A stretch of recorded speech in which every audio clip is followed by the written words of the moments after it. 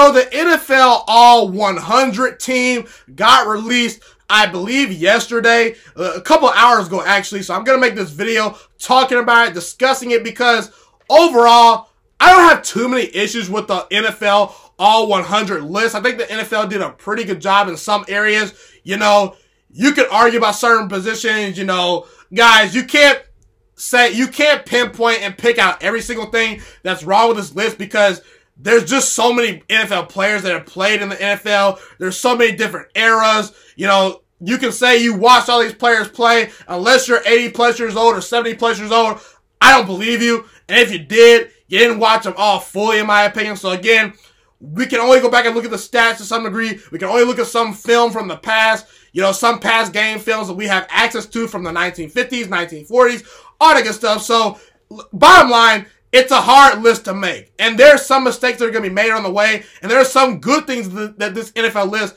has on it. However, I believe the fact that the NFL left these 6 players that I'm going to talk about in this video off the list automatically, in my opinion, to some degree, disqualifies this list entirely.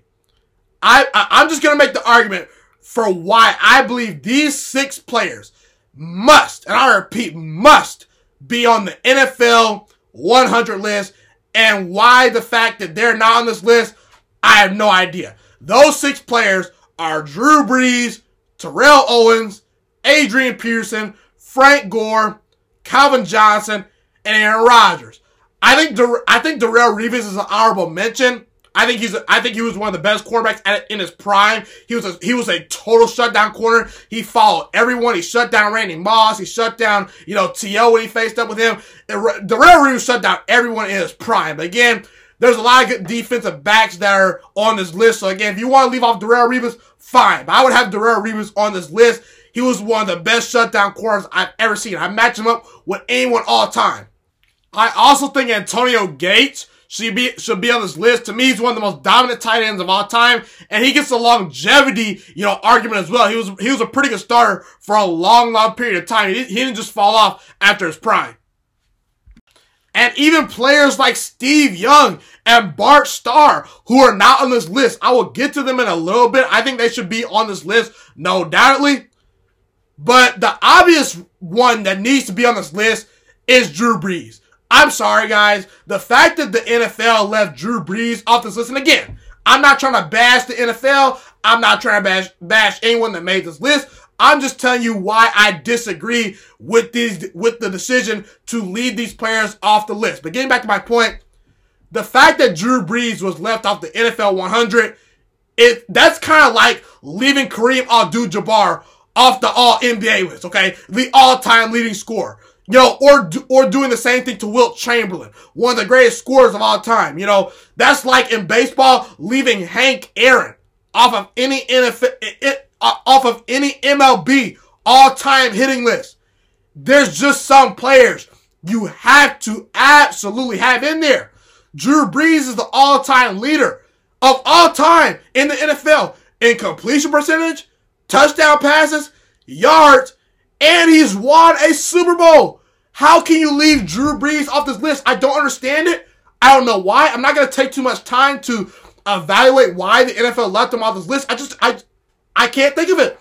I tried to look up the criteria for this list, but I couldn't find it. So, you know, the quarterbacks they had on there in place of Drew Brees were Sammy Baugh, Otto Graham, Tom Brady, Peyton Manning, Roger Staubach, John Elway, Dan Marino, Brett Favre, John Unitas, and Joe Montana. For me, Unitas, Montana, Brady, Manning, and Otto Graham, got no problems with them being on there. But Sammy Baugh, more interceptions than touchdown passes? Really? I know he's pretty accomplished. I know Roger Staubach has the rings. I know John Elway has the rings. I know Dan Marino, who doesn't have any rings. I know he was a great thrower of the football. He may be the most talented thrower of the football I've ever seen, not named Aaron Rodgers or Patrick Mahomes. You know, Brett Favre was great, but Drew Brees has one Super Bowl ring. So does Brett Favre. I'm just saying that Drew Brees passes Brett Favre in all those numbers. He passes Roger Staubach in all those numbers. There's no quarterback statistically, and I get it, statistics are not everything. But statistically, no quarterback in the history is better than Drew Brees. He belongs on this list. I also believe Aaron Rodgers deserved to be on the NFL 100. Aaron Rodgers, to me, is one of the 7 or 8 best quarterbacks to ever play the game right now. He has a case for the top 5. That's how highly I think of Aaron Rodgers.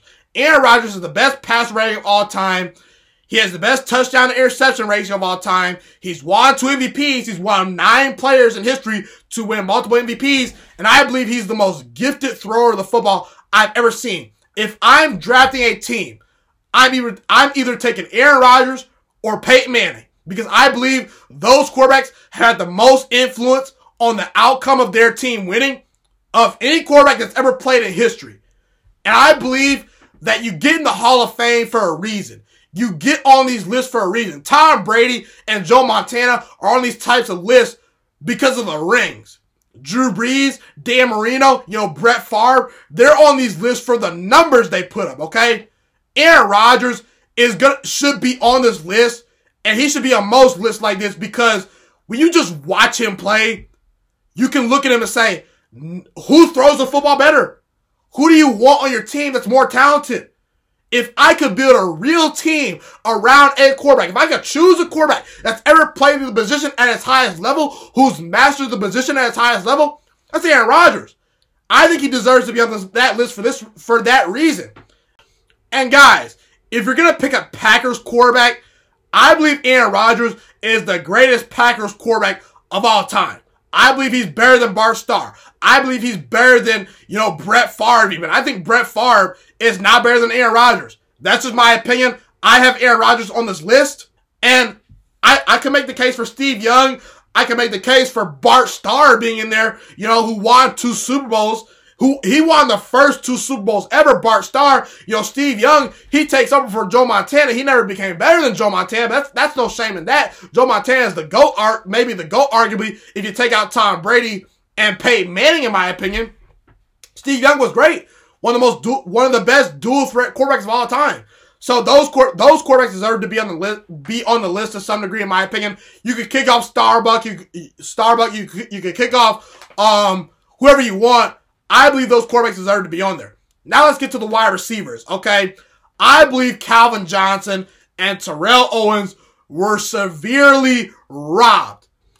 And again, some of the receivers that made it, Paul Warfield, Jerry Rice, Randy Moss, Steve Largett, Don Hudson, Elroy Hirsch, Marvin Harrison, Larry Fitzgerald, Raymond Berry, and Lance Allworth. All amazing wide receivers. However, like I said, I'm just going to make the case for Terrell Owens and Calvin Johnson, okay? When we look at Terrell Owens, it's a shame, guys. It's a shame that Terrell Owens had to wait to get into the Hall of Fame. It's a shame that he's not on this list. You cannot tell me Terrell Owens is not a top 100 NFL player. Even if you want to count the baggage that came with him as far as being a bad teammate. Even if you want to count the drop passes. Terrell Owens is by far a top 100 player of all time. 8th all-time in receptions. 3rd all-time in touchdowns. 3rd all-time in yards. I mean, he's one of the 5 best wide receivers of all time. How can you leave him off the list? If I'm drafting a wide receiver to start my team, I want Terrell Owens at some point. He's coming off that board pretty early. Terrell Owens was by far robbed of not being on this list. And I understand Calvin Johnson only played for 9 years in the NFL. But again, guys, like I said, a lot of these players, linebackers, defensive ends, all these players get on these types of lists for different reasons. I believe Calvin Johnson should get on this list specifically because I think that if you could build a wide receiver, he's the wide receiver you want to build. I even think that if you want to build a wide receiver, you wouldn't build Jerry Rice.